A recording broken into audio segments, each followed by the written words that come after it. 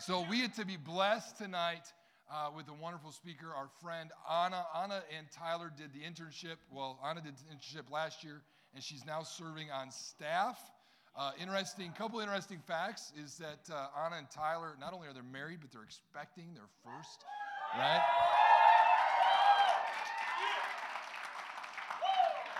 And some of you may not know this, but Anna has a glass eye, and you should ask her to pull it out at some point. Thanks so much. I'm just kidding, messing with you guys. Literally, I was like, I need some interesting facts to introduce my friend Anna. And it was either that or she's ridden a woolly mammoth. I don't know. So, no, here's what we know, guys, is that Anna's going to bring the word today. And we always cherish this opportunity to speak from this place because it's not just about a good speaker or a good idea. It's about family and relationships and growing together in God. And I've had an opportunity to watch her life for the last 2 years. And I can tell you this, that she speaks with authority and she speaks from her relationship with Jesus. And so we're excited to have you here tonight. Thank you. Another fact about me, I'm short, so I'm going to have to. Yeah, there we go. I don't live by normal human standards. Okay, yeah, wow, that's really loud. I'm super excited that I just get to be sharing with you guys tonight. I'm one of those weird people that actually really like speaking in front of people. Sometimes, I guess, if I know what I'm saying. If I don't, I don't want to be up here. We're going to start off by just looking at a question that I want you to think about for a couple seconds. And the question is, what is so important about purity and holiness?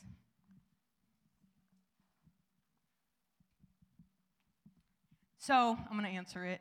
It is important because with these two things in place, nothing can separate us from God.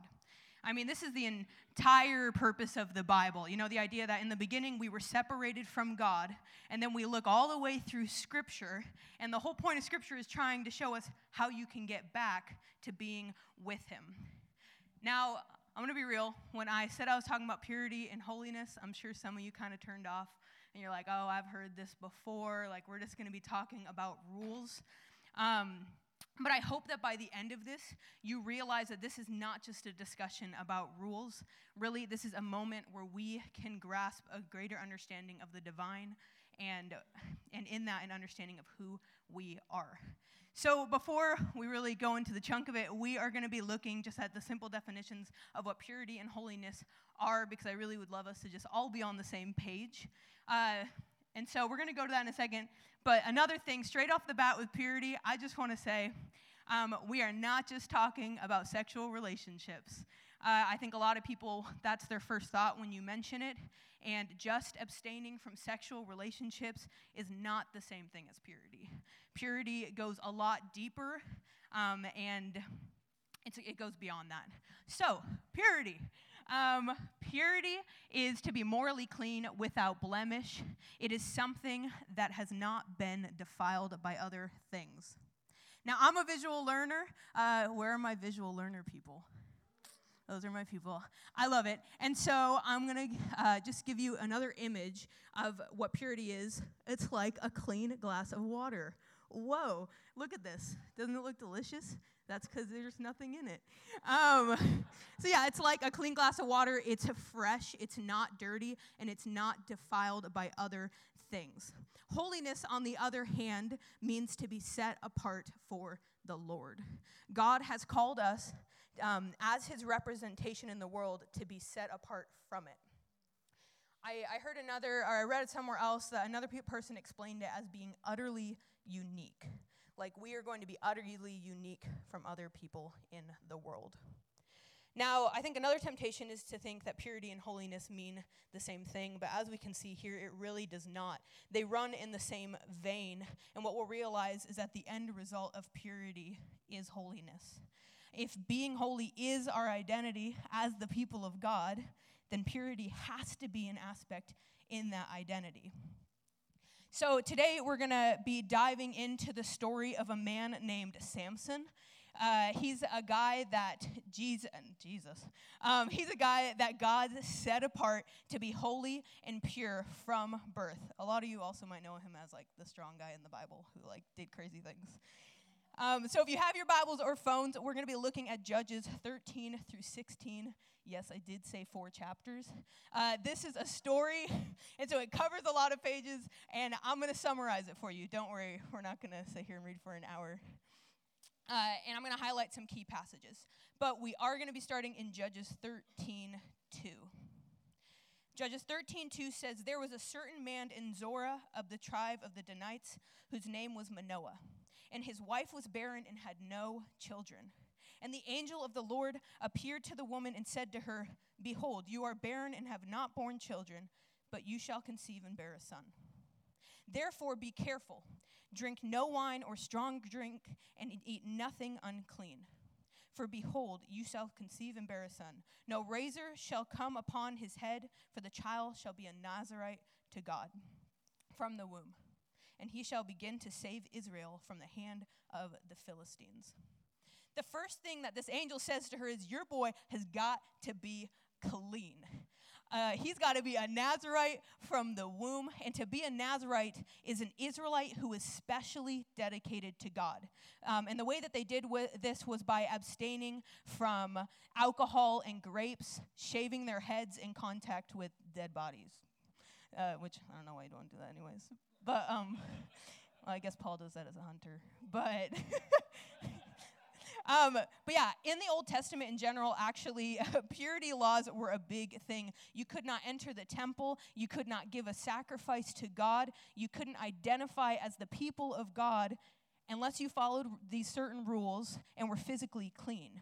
Abstaining from eating certain foods or touching certain things, or when it came to sacrificing animals, they had to be physically perfect, without blemish or fault. And anything less than that was unacceptable to the holy and perfect God. So this angel says, your boy has got to be clean. He's going to be pure, which means that while he's in the womb, it still counts. So you have to follow these rules so that he can come out that way. So the wife, she hears this, and she runs off to her husband, and she tells him everything that the angel has told her. And in verse 24, it says, "And the woman bore a son and called him Samson. And the young man grew, and the Lord blessed him. And the Spirit of the Lord began to stir in him in Maneah Dan between Zorah and Eshtaol." After this moment, Samson's story, it really splits into 2 parts, which unfortunately they both involve women betraying him. He didn't have the best role. But in the first part of it, he marries a Philistine woman, which is kind of ironic because we read earlier that the angel said, you know, this dude is going to be set apart so that God can save Israel from the Philistines. But Samson, he marries a Philistine woman, which we also read is something that God intended. That was something that God wanted. So even though his parents weren't super thrilled that he was going to marry this Philistine woman, he said, nope, it's right in my eyes, I'm going to do it. Well, while he is on the way to marrying this woman, a lion comes at him, you know, just pretty casually. It goes at him, and in that moment, in 14:6, we see that it says, "Then the Spirit of the Lord rushes upon him. And although he had nothing in his hand, he tore the lion in pieces as one tears a young goat." This dude literally tore a lion in half. I mean, that's pretty insane. So after this moment, you know, casual, just tore a lion in half, he goes to his wife and he throws a feast. And it's at this feast that he challenges the men to a riddle. And he pretty much says, hey, if you can solve this riddle, I'm going to get you all these garments and clothes. And so he says that, and the Philistine men are like, yeah, let's do it. So they go for the riddle, and they can't figure it out. So pretty much what they do is they go to his wife, and they say, yeah, you're going to have to deceive him, or we are going to burn you. And so she does. She goes, and she asks him for the riddle answer, and he gives it to her, and the Philistine men win the competition. Samson knew he was betrayed. He did, but he honored his words, and it says the Spirit of the Lord came upon him, and he was able to go and get the prize to give to the Philistine men. Now, as you can probably imagine, Samson was pretty angry after this. And his father-in-law, because of his anger, his father-in-law was like, well, he must hate my daughter now, so I'm going to go and give my daughter to his best man. You know, just adding a little salt to the wound. So Samson, he goes and revenges that, and the Philistines retaliate, and they capture him. And when they did, you would never guess, but the Spirit rushed upon him, and the ropes on his arms became as flax caught fire. His bonds melted off his hands, and he defeated 1,000 men with a donkey's jawbone. So we're going to skip to the last chapter, which is 16:4. And it says there that Samson loved a new woman named Delilah. And so the Lord of the Philistines, he came to Delilah, and he offered her money to seduce Samson to figure out where his strength came from. I mean, they could obviously tell something was off. He seemed pretty inhuman. He's doing all these insane things. So they asked her to go and figure out where his strength was from. And Delilah agreed. I don't know, I guess she wanted some dough. And so she asked Samson, and he lies to her. But she doesn't know that, so she goes and she tells the Philistines, and they come and listen to what he said. He had said that he couldn't be tied up he would lose his strength if he was bound in 7 fresh bowstrings that have not been dried. That would make him like other men. So they listen, and they realize that that was a lie because he obviously snaps them off. So Delilah comes to him again, and she asks again, where do you get your strength from? And he lies 2 more times, and she goes to the Philistines 2 more times, and they keep realizing that this is not true. On her 4th attempt, he says in 16:17, a razor has never come upon my head, for I have been a Nazirite to God from the womb. If my head is shaved, then my strength will leave me, and I shall become weak and be like other men.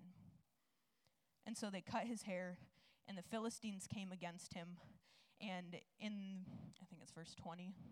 It's the next one, sorry. 20. And in verse 20, we see that he didn't realize at first what had happened. And so he's like, I'm going to go out like at other times, and I'm going to shake myself free.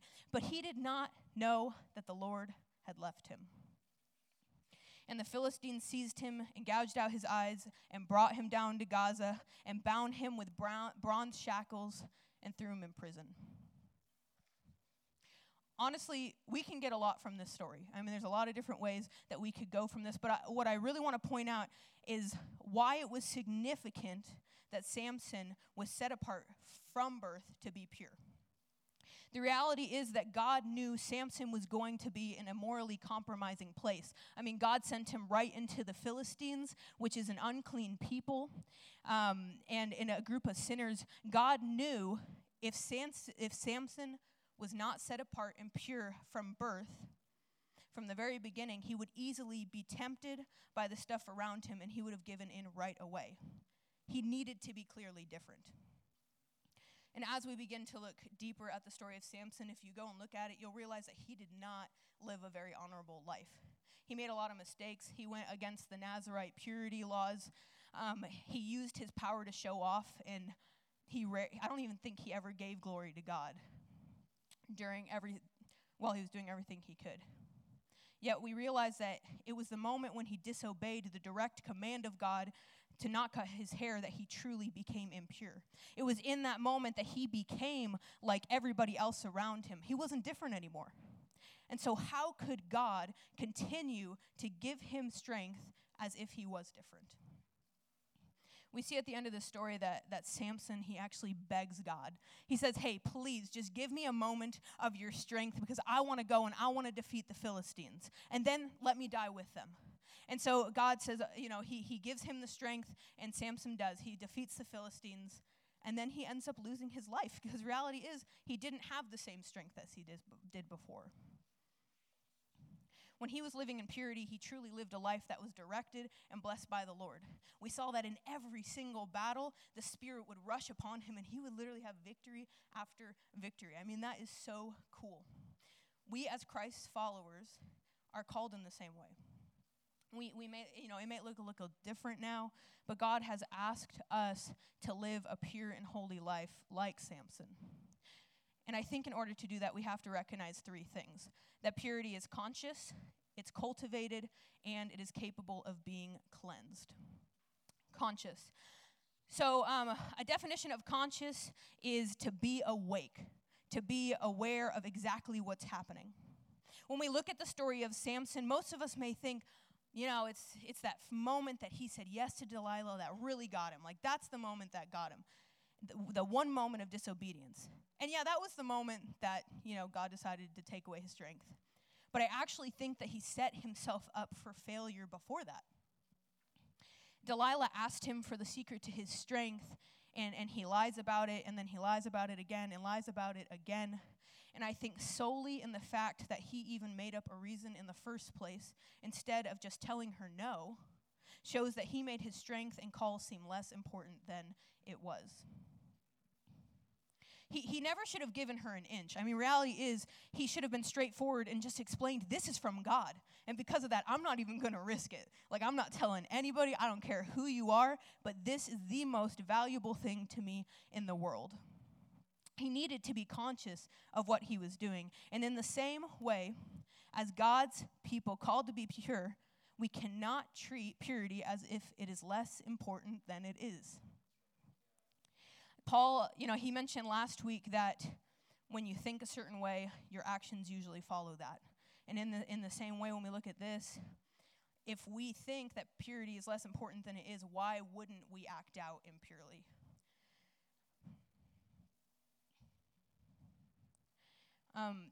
Samson, it only took 4 shots for him to give the answer to a pretty girl, right? We can not talk as if purity is just a casual part of our lives that we hope we do well at. We need to consider it in every action we take. It needs to be at the forefront of our mind. God has created us to resemble him, a pure and holy God. So how can we sit here and act like it's just this casual thing and this optional thing as a Christian? We need to wake up and be conscious of exactly what's happening, exactly why we are so lax about these things. Second, purity is cultivated. Purity looks a lot different now than it did in the Old Testament. We kind of talked through some of the purity laws. Obviously, you can cut your hair now. You can eat meat. Praise Jesus. And the reason that happened is that when Jesus came, he changed the game when it came to purity. You used to have to go and get clean before you could walk into the temple, before you could walk into the house of God. But Jesus, he shows up and he shifts it all and he says, nope, now I'm going to bring my cleanliness and give it to you. I'm going to bring it to you and make you clean. And this was displayed simply in the fact that, we see time and time again in the New Testament how he would walk up to an unclean person, somebody that was sick, and physically touch them, which to a lot of people was repulsing. Jesus' purity would then transfer to them instead of their impurity transferring to him. By Jesus' life and the action he took, we see that he makes it clear to the disciples and others that we were coming to a new time where the Lord was going to prioritize the purity of heart over the purity of hand. Therefore, purity is really a matter of motive. It's not legalistic. Being pure, if you've been around Chi Alpha for a little bit, you've probably heard somebody say that rules without relationship leads to rebellion. If being pure was only about rules, then we wouldn't necessarily need God. It's way more than that. Rules without relationship leads to rebellion. We see this come true in Samson's life because generally he obeyed. He did what he was supposed to. He didn't cut his hair. But by no means do we see while reading through that story that he was close to God. And eventually it led to rebellion. And he lost his strength and he lost his purity. Our goal isn't to just be generally good people. It's to be close to our Father. There was a time in my life where I really felt stuck in sin, and it would make me so angry. The idea that, we're always going to sin. We are sinners. It's never going to go away till we go to heaven. I just would spiral down. Even if I do good this week, I can mess up next week. It really tore me apart. Because even just the fact of you might conquer one sin, but then you're going to sin again with a new sin. I was always in this spiral. But the problem is that I was just looking at what God commanded as a set of rules I wanted to conquer. And in a lot of ways, that made me really mad at God because I didn't understand why he would set such high standards for something that was unachievable in my eyes. One day, as I wrestled with this, I realized that I wanted to conquer this so that I didn't feel guilty, so that I felt like a good kid. I knew I wanted to be a pastor. I knew that I wanted to do these things. And so really, I didn't want to sin because I didn't want to be racked with guilt and think, man, I probably shouldn't be a pastor. So it was really all about me.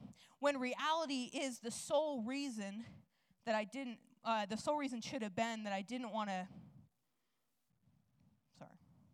reality is, the sole reason should have been that I love my God so much. I want to be as close to him as I can, and I do not want to hurt him.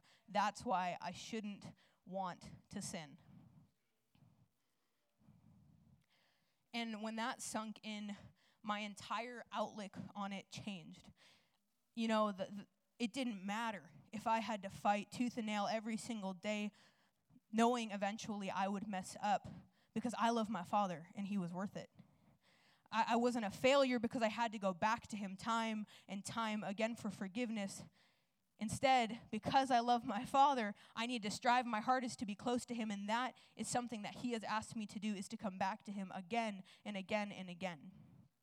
My first mistake would have been to let my impurity drive me farther and farther from God, who sacrificed his son so that I could be close to him.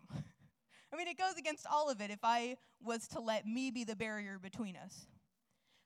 And, you know, obviously sin, it does drive us farther from God. I mean, that's just a fact.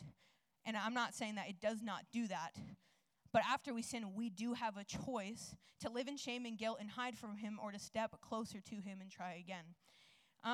Really, most of all, at the end of it, I learned that I can't be mad at him for asking me to do this, because if God really does love me, he would never call me to anything less than to be the very best that I could be.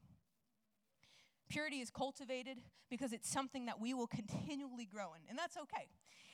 It's worth it because we will continually grow closer to our Father because of it. And so that brings us to the last C, which is capable of being cleansed. It is redeemable. At the very beginning, when I was talking about definitions, I had given you the visualization of this beautiful glass of water. And I want you to just visualize that again. When we sin or do something impure, I don't have any dirt. The ground's frozen. I'm sorry. But when we sin, it's literally as if I took dirt and I put it in this purity, like this great glass of water. It makes it dirty. You don't want to drink it. It's gross. And, you can try all you want to pick out all the dirt pieces, but I'm gonna let you know every time you put your hand in there, you're making it more dirty. And luckily for us, Jesus came and he became the filter for our water. He is the only reason that we would be able to get every piece of dirt out of that glass of water. He's the only reason that we could ever be pure enough to go to heaven, pure enough to live with God, and pure enough to be filled with the Spirit. Purity is conscious, it's cultivated, and it's capable of being cleansed. And if you have chosen to be a follower of Jesus, then this is something that you have to find extremely valuable. A life of purity leads to a life of holiness because it sets you apart from the world. We're going to look at 1 Peter 2, 9 through 12. 1 Peter 2, 9 through 12. It says, "But you are a chosen people, a royal priesthood, a holy nation, God's special possession, that you may declare the praises of him who called you out of darkness into his wonderful light. Once you were not a people, but now you are the people of God. Once you had not received mercy, but now you have received mercy. Dear friends, I urge you as foreigners and exiles to abstain from sinful desires. Wage war against your soul. Live such good lives among the pagans that though they accuse you of doing wrong, they may see your good deeds and glorify God on the day he visits us." Peter so clearly states that if you have chosen to follow Jesus, If you have chosen to follow Jesus, you are a chosen people. God has chosen you. You are his possession. You only belong to God. Because of that, when you are among the world and those who do not follow him, you're foreigners. I mean, you have a different culture. You're different from them. You don't follow the same standards and rituals. And because the world is not your true home, heaven is now, you must be different. There's another passage in Philippians, I don't have it up, but Paul states that we are citizens of heaven. As Christ followers, we are citizens of heaven. And if you look deeper in that passage, he didn't say, you will be citizens of heaven when you get there. You are right now on this earth. When you have chosen Jesus, you have become a citizen of heaven. And so we need to live like that's true. We need to live like we are citizens of heaven.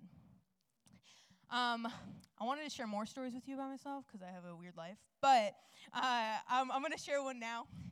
When I was, the summer after my junior year of college, I went to Indonesia for 3 months, and I worked with a church there, and it was really fun because I got to travel around to different places around Indonesia and just work with different missionaries.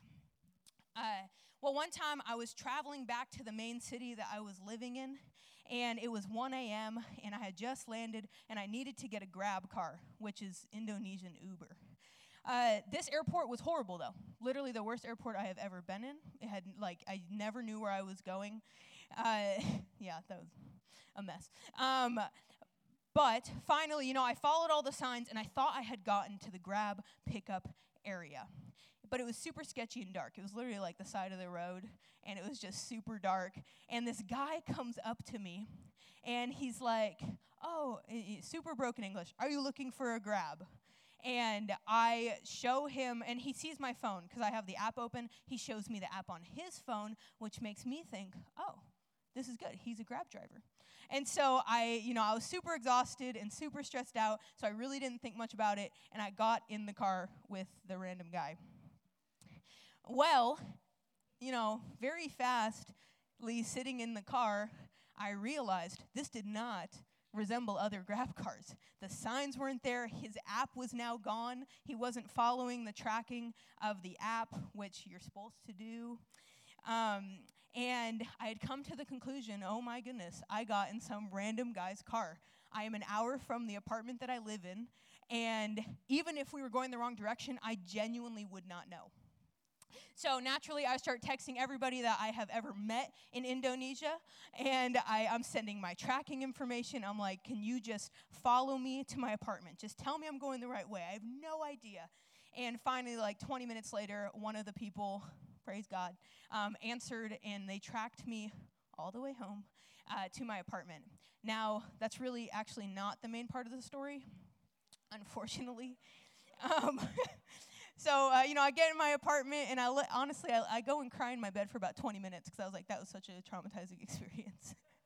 And finally, I got up, and I was ready to get ready for bed, and I put my hand in my pocket, and I pull out my passport, and then I realized, wait a minute, I thought I put my passport in my other pocket.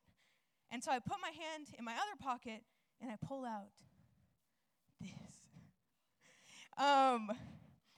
So I stare at the wall for probably a solid 2 minutes until it dawns on me that I had literally stolen some Indian guy's passport.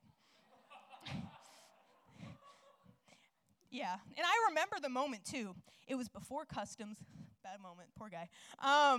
Before customs, and I was alone filling out those little pieces of paper that you have to fill out, and there was a passport upside down. It was blue, and I was leaving, and I saw it, and I was like, oh my gosh, I almost forgot my passport, and grabbed the passport and put it in my other pocket. But in this moment, when I realized I stole the passport, I wasn't thinking, oh, poor guy, he probably got sent home. I was thinking, I have to go back to the airport. The worst place ever. And so I call my supervisor. I'm freaking out. I'm like, I don't know what to do. I don't want to go back to, and by this point it was 3 a.m. Just time had flown by. Okay, so it's 3 a.m. I'm calling my supervisor, and I was like, I don't want to go back. I don't feel safe going back. I usually was not out at this time. And honestly, when I got there, I wouldn't know where to go anyways, and nobody spoke English except a few people. like in the airport, and a few people, like even just in that city of Indonesia. And so my supervisor, she's like, just go to the Indian embassy in the morning. And I was like, oh, praise God. Which, it was a little stressful, not going to lie. I like showed up to the Indian embassy, and they were all confused, and they asked me a billion questions, and they made me go and sit in a room with only a couch and a camera in the corner for about 45 minutes before anybody walked in. So once again, thought I was going to get kidnapped, second time in 2 days. But they were super nice in the end after that, and they let me go. So I hope the guy got his passport. I genuinely don't know. But he probably wasn't there, so. Now, that story, it's nuts in general. I'm so glad it is over. But I share it because how easy was it for me to steal that other identity when mine was not set apart, when I could not tell the difference between it, when mine was not utterly unique from theirs. I have another picture of two that, I mean, they're in real life, it looks like the exact same color, and on the back of it, you really couldn't tell the difference. I honestly didn't think about it at all. I grabbed it and I put it in my pocket. I'm honestly just glad I didn't hand it to the customs people, because I think I would have gotten in trouble. I praise God for that too. But yeah, the back was the same color. It felt the same. I didn't even think twice about it. And sadly, I think in the same way, when we do not realize what it looks like for us to be set apart, it is so easy to just take the closest identity that is in front of us. The familiar, the comfortable, the easy identity in front of us. I mean, how many of us in a moment of stress, instead of going to God and our community, choose something that helps our mind escape and that numbs us? Whether it's TV, social media, porn, sex, alcohol, you name it. I mean, how many of us in an awkward situation will choose to lie so that we can get out of it and go home before we would honor one of our friends? How many of us, when a moment arises, talks about someone behind their back or makes a joke about them that defiles another human being? How many of us, out of the fear of being alone, grab the first unhealthy person in front of us just to feel that sense of longing and love, when we know that God has asked us not to be yoked with unbelievers in that way? How many of us use the phrase, I'm a sinner, as an excuse? I'm going to just, give into this one more time, and then next week, we're going to conquer it. We're going to get over it. Being set apart is living a life that is not separated from God, but separated to God. Which means we should look different, just like Samson was supposed to. By being separated to God, we should obey whatever he calls us to. He has asked us to be a representation of him. And we have the ability to show the world that God is different than the world. And in that, we are different from the world. We can love our enemies. We can be slow to anger. We can be forgiving. God has asked us to be pure. And because we are set apart, we can abstain from sin. We can make the decisions to do that. God has asked us to give him our all. And because of that, because we are set apart, we should be able to give every piece of our life to him. Our money, time, and future. And that's really what Rob talked about at winter camp, just the idea that the Lord deserves that from us. He is worthy of all of our life. When we strive for this to be our lifestyle, other people who don't follow Jesus should recognize it as well. And like I said earlier, hopefully that would lead them to desire to live like that as well and to follow Jesus. Those examples of being of the world, they may look like the easy way. They may look like the really fun way. But at the end of the day, they make you feel like crap. They're destructive. They make you feel empty. You're constantly wanting more. God asking us to be set apart is not so that he can control us. He just knows that his way is genuinely better. He knows that his way leads to freedom and rest and joy and ultimately an eternity where we get to be with our Father. And because he loves us, why would he call us to anything less? When you choose to follow Jesus, this is a choice that you make, to live in this way. And if you haven't made that choice, I would love to talk to you more about God and just what this means, or the person that brought you, I'm sure would talk to you as well. But if this is a choice that you have made, you need to take it seriously. You need to find people to keep you accountable, because God is going to do big things in you. He has chosen you, and He does not want to be separated from you in any way. And so I just want to challenge you guys, first, for people who have not taken this seriously. Let's do this. I mean, come on. Give yourself more credit than you do. You can do this. You need to do this. And all of us are here to walk alongside you in that. And then second, for those who are really striving to live a pure and holy life and you just feel defeated. I mean, I've been there. 100%. I've totally been there. Like I said, I've just been angry at God, trying to live that way. Give yourself some grace. Celebrate the little victories. Lindsay used to say that to me last year all the time, because I'd get so stuck on the idea of, I need to live pure, I need to live holy, I need to live pure, I need to live holy. If I don't do that, what's going to happen? And in that, I lost sight of being close to Jesus. I really did. I was so fixated on being perfect for Jesus that I wasn't as close to Him. And so, that is what I have to say about purity and holiness. And we're just going to end today by getting in our small groups. And I have 2 questions that I would love for you guys to just discuss with each other. So we're going to turn on some music, and we're going to do that.